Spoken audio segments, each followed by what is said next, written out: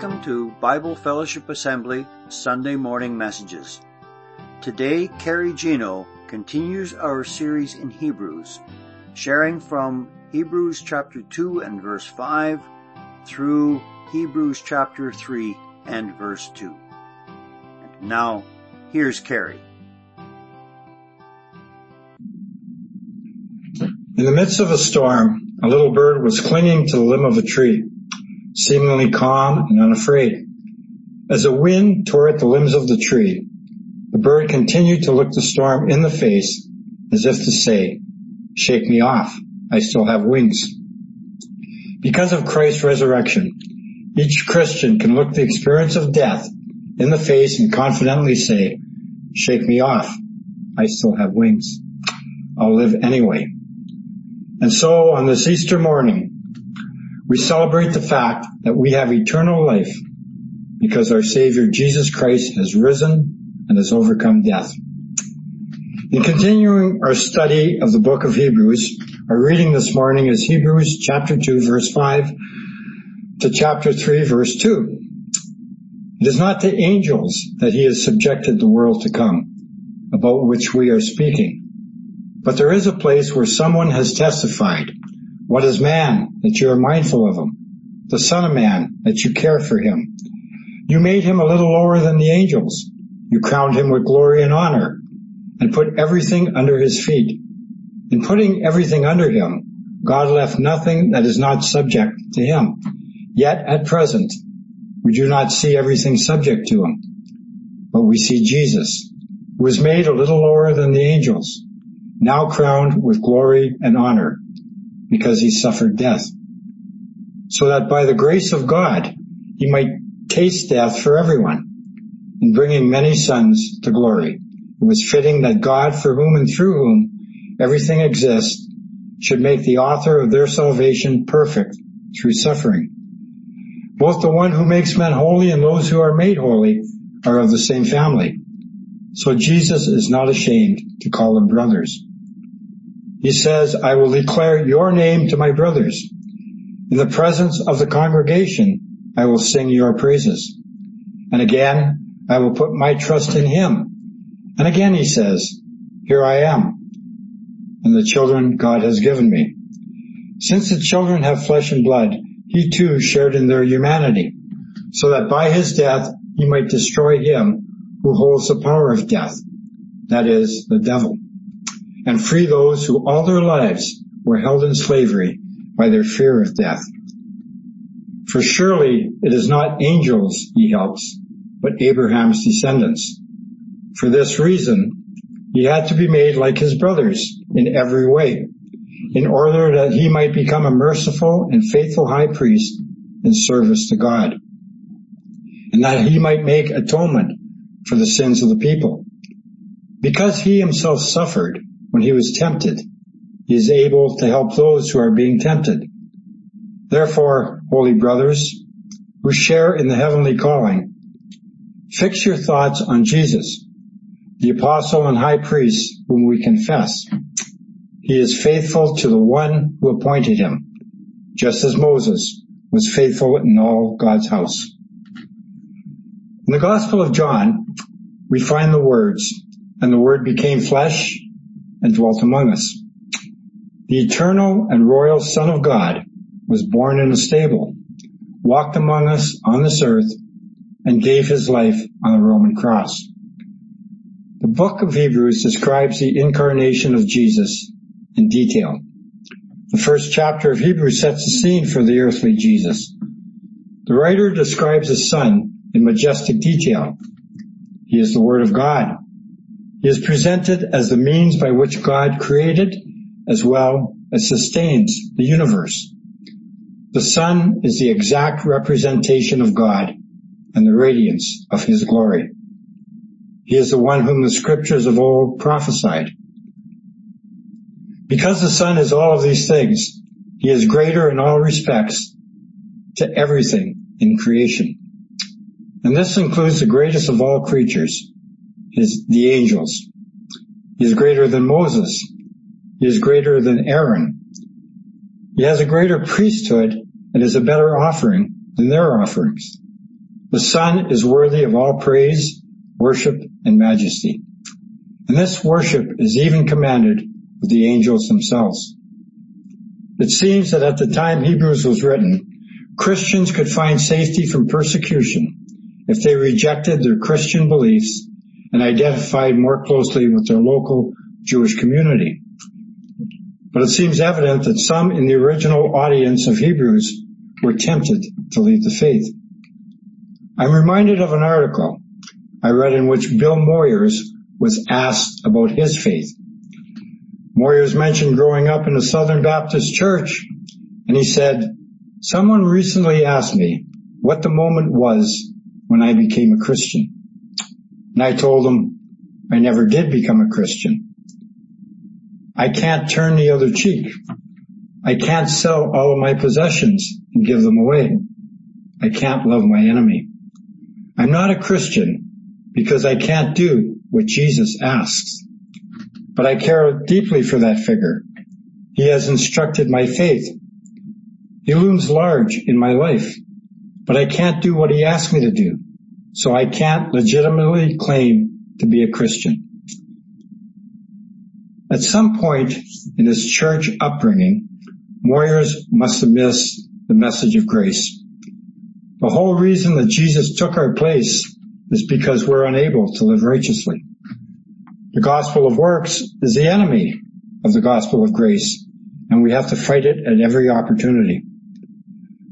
One mark of a false religion is the emphasis of salvation by our own works. When we really think about it, salvation can come no other way than by the grace of God. How can a person condemned by sin reverse the condemnation of sin that sin has produced? How can one, by keeping the law, blot out one's law breaking? No matter how well we live, our future will always be marred by our past. There is nothing we can do to remove the stain of our old sins. According to both Scripture and common sense, salvation can only be through the free favor of God. We are saved by grace through faith. Ephesians chapter 2 verse 8 and 9 tells us, "For you are saved by grace through faith, and this is not from yourselves. It is God's gift, not from works, so that no one can boast." After a short interlude at the beginning of chapter 2 in which people are warned from drifting away from the truth, Hebrew goes on to address the other nature of the Son. Not only is the Son fully God, but he is also fully participated in our humanity, with the only exception apart from sin. A great wonder that we remember at Christmas time is why God would enter his own creation. This is a wonderful mystery to which we can only believe that he did, and that he did this for us, for our salvation. Chapter 2 tackles the question, if Jesus Christ is so highly exalted, and he is in fact God himself, then why did he come so very low in his humanity, his suffering, and even his death? Hebrews chapter 2 verse 5 to 13 says Jesus needed to come so low in order to lead many to glory. God had a grand plan for humanity right from the beginning, back in the Garden of Eden. And one thing Hebrews wants us to see and understand is that God cares deeply about humanity. And he's never abandoned his grand plan for us. The writer of Hebrews picks up the topic of Jesus' humanity in verse 5. And the writer quotes the 8th Psalm to achieve this purpose. The Psalm states that God had a special purpose for humanity. He created them a little less than the angels.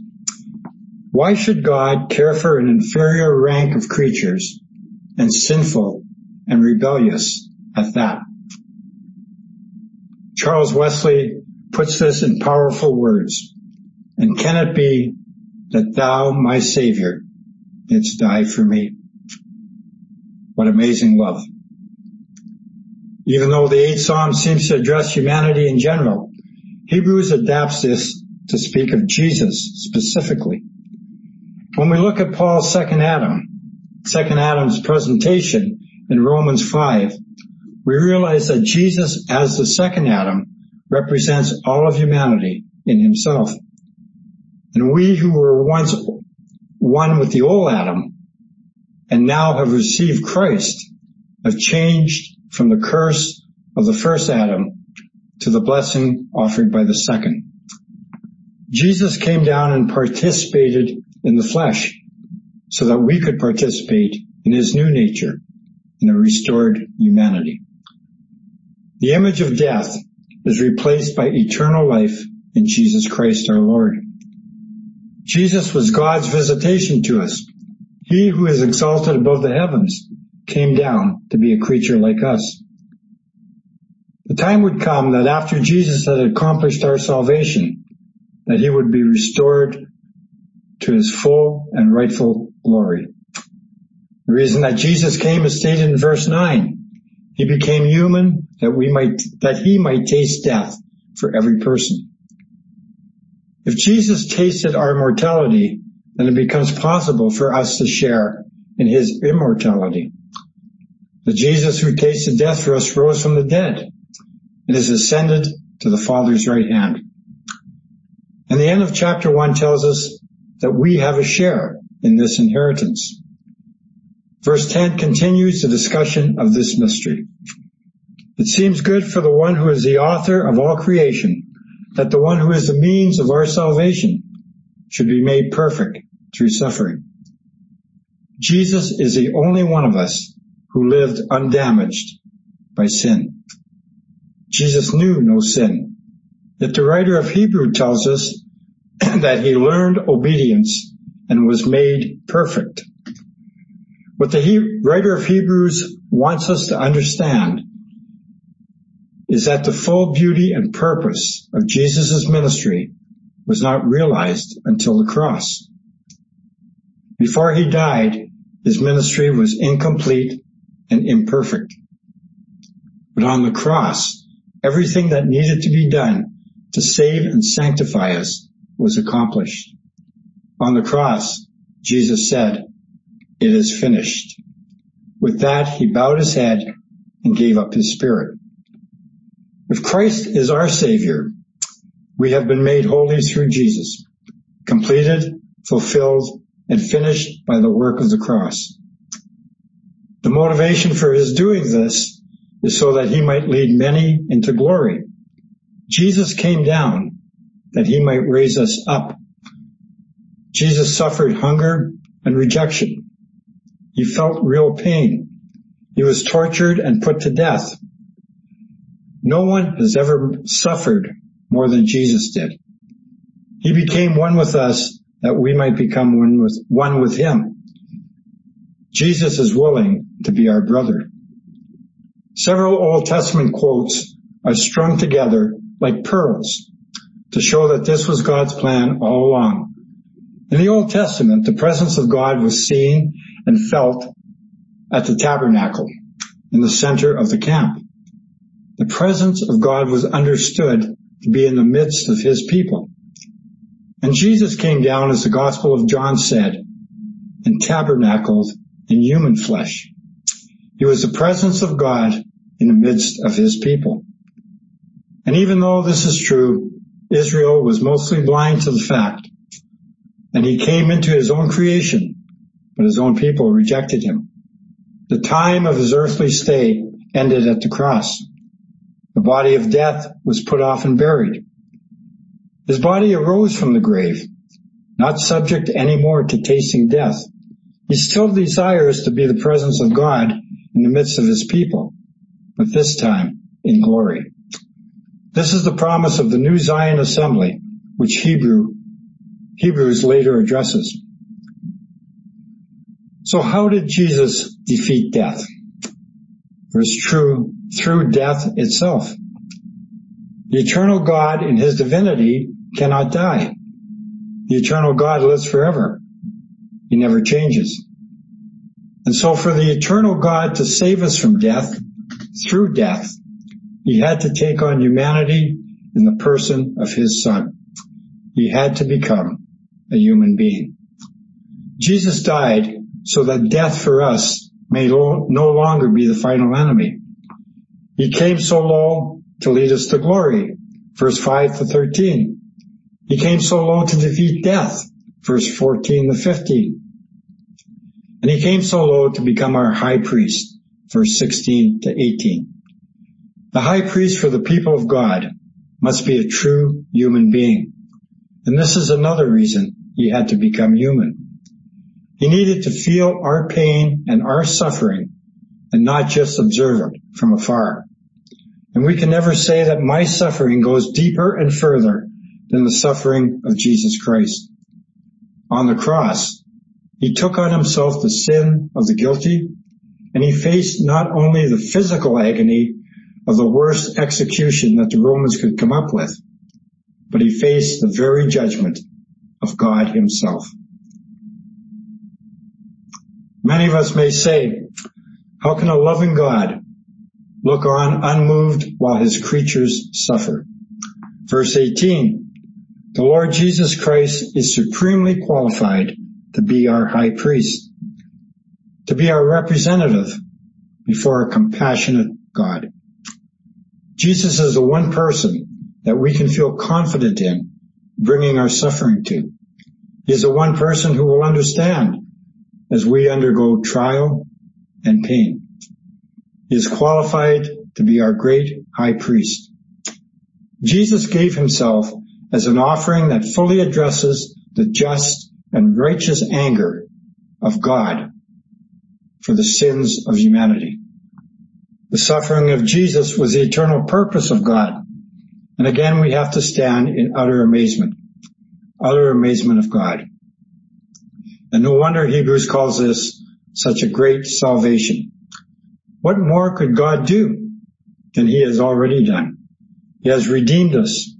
No wonder Hebrews warns us against letting this great salvation slip from our fingers.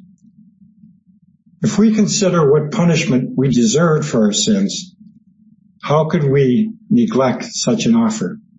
This is a once and forever opportunity. So what is our response? Hebrews chapter 3, verse 1 to 2. The greater that Jesus Christ becomes for me, the more everything else in my life falls into place and makes sense and begins to work properly. God made us for glory. He made us for purpose. Jesus has come that he might raise us up to glory. He is merciful and he is faithful to us. What the writer of Hebrews calls us to do is to simply think on Jesus, to consider deeply what it meant for the eternal Son of God to take on flesh and die. In Jesus Christ, God became man and did so that he might save us. As we remember and celebrate his resurrection this Easter Sunday, we also think on that the cross is good, but the resurrection is best. The resurrection proves Jesus is who he says he is. Jesus is the risen Lord and the Son of God. The resurrection vindicates Jesus. The principalities and powers tried to kill Jesus, but God raised him and exalted him to the highest place. The resurrection proves that God's grace is greater than our sin. On the cross, Jesus bore our sin that we might bear his righteousness. And as Paul says in 1 Corinthians chapter 15, verse 17, and if Christ had not been raised, your faith is futile. You are still in your sins. But Christ has been raised, proving that any claim that sin had against us has been fully settled. The gospel of the empty tomb declares that our sin cannot condemn us. In Christ, we have been pardoned for all time. Here are 3 important facts of Christ's life. He died, was buried, and rose again. Of these, the last is the greatest. For if Christ never rose, it makes no difference that he died and was buried. The resurrection is the heart of the gospel message. A gospel that points to the empty tomb is a gospel that can change your life. Jesus was raised to new life so that we can experience new life in him. This new life is not obtained through hard work and discipline. It's received by trusting in a good Father who delights to share his life with his children. Everything about God's grace is extreme because our Heavenly Father is extreme. His love for us is greater than we can possibly conceive or imagine. If we think we have a handle on the grace of God, we don't. The Bible declares his love and grace surpass knowledge. So no matter what we imagine his grace to be, his grace is greater still. Jesus reveals a loving God who cares deeply for us. We built a wall, but he made a door. We ran and hid, but he came and found us. God sent Jesus because he wants us to know how much he loves us. And just as sin had no claim on Jesus, sin now has no claim on us. If we believe in and trust Jesus for our salvation, if we believe that Jesus is the way, the truth, and the life, and that no one comes to the Father except through him, if we have accepted Jesus as our Lord and Savior, then our forgiveness is an eternally unshakable fact. It's the gift of God. And God's gifts are unlike any other gift. Salvation is a perfect and everlasting gift that never rusts or fades away. And that means it is perfect and eternally secure, unlike the gifts of men, which soon pass away. Not as the world gives, give I unto you, says our Lord Jesus. If the Lord gives you salvation at this moment, then you have it. And you have it forever.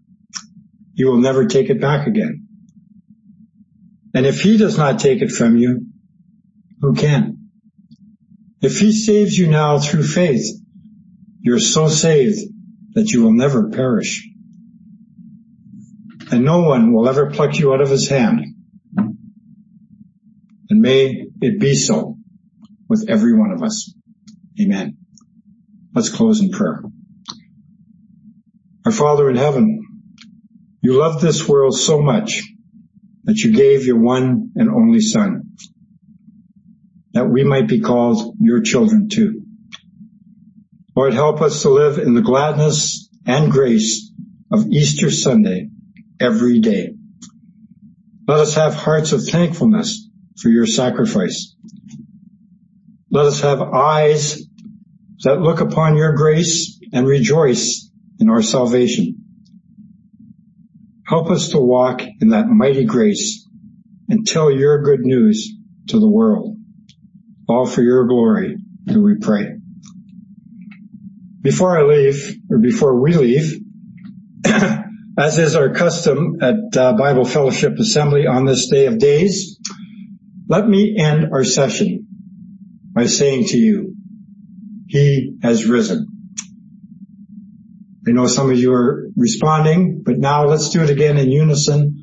All of God's people reply, he has risen indeed. Have a wonderful day, and may the Lord Jesus bless you. Thank you for listening. Come back next week for the next Sunday morning message from Bible Fellowship Assembly. Visit us on the web at bfa.church, where you will find our physical address and contact information. We'd love to see you if you are in the Timmins area, or drop us a line at info@bfa.church. Until next time.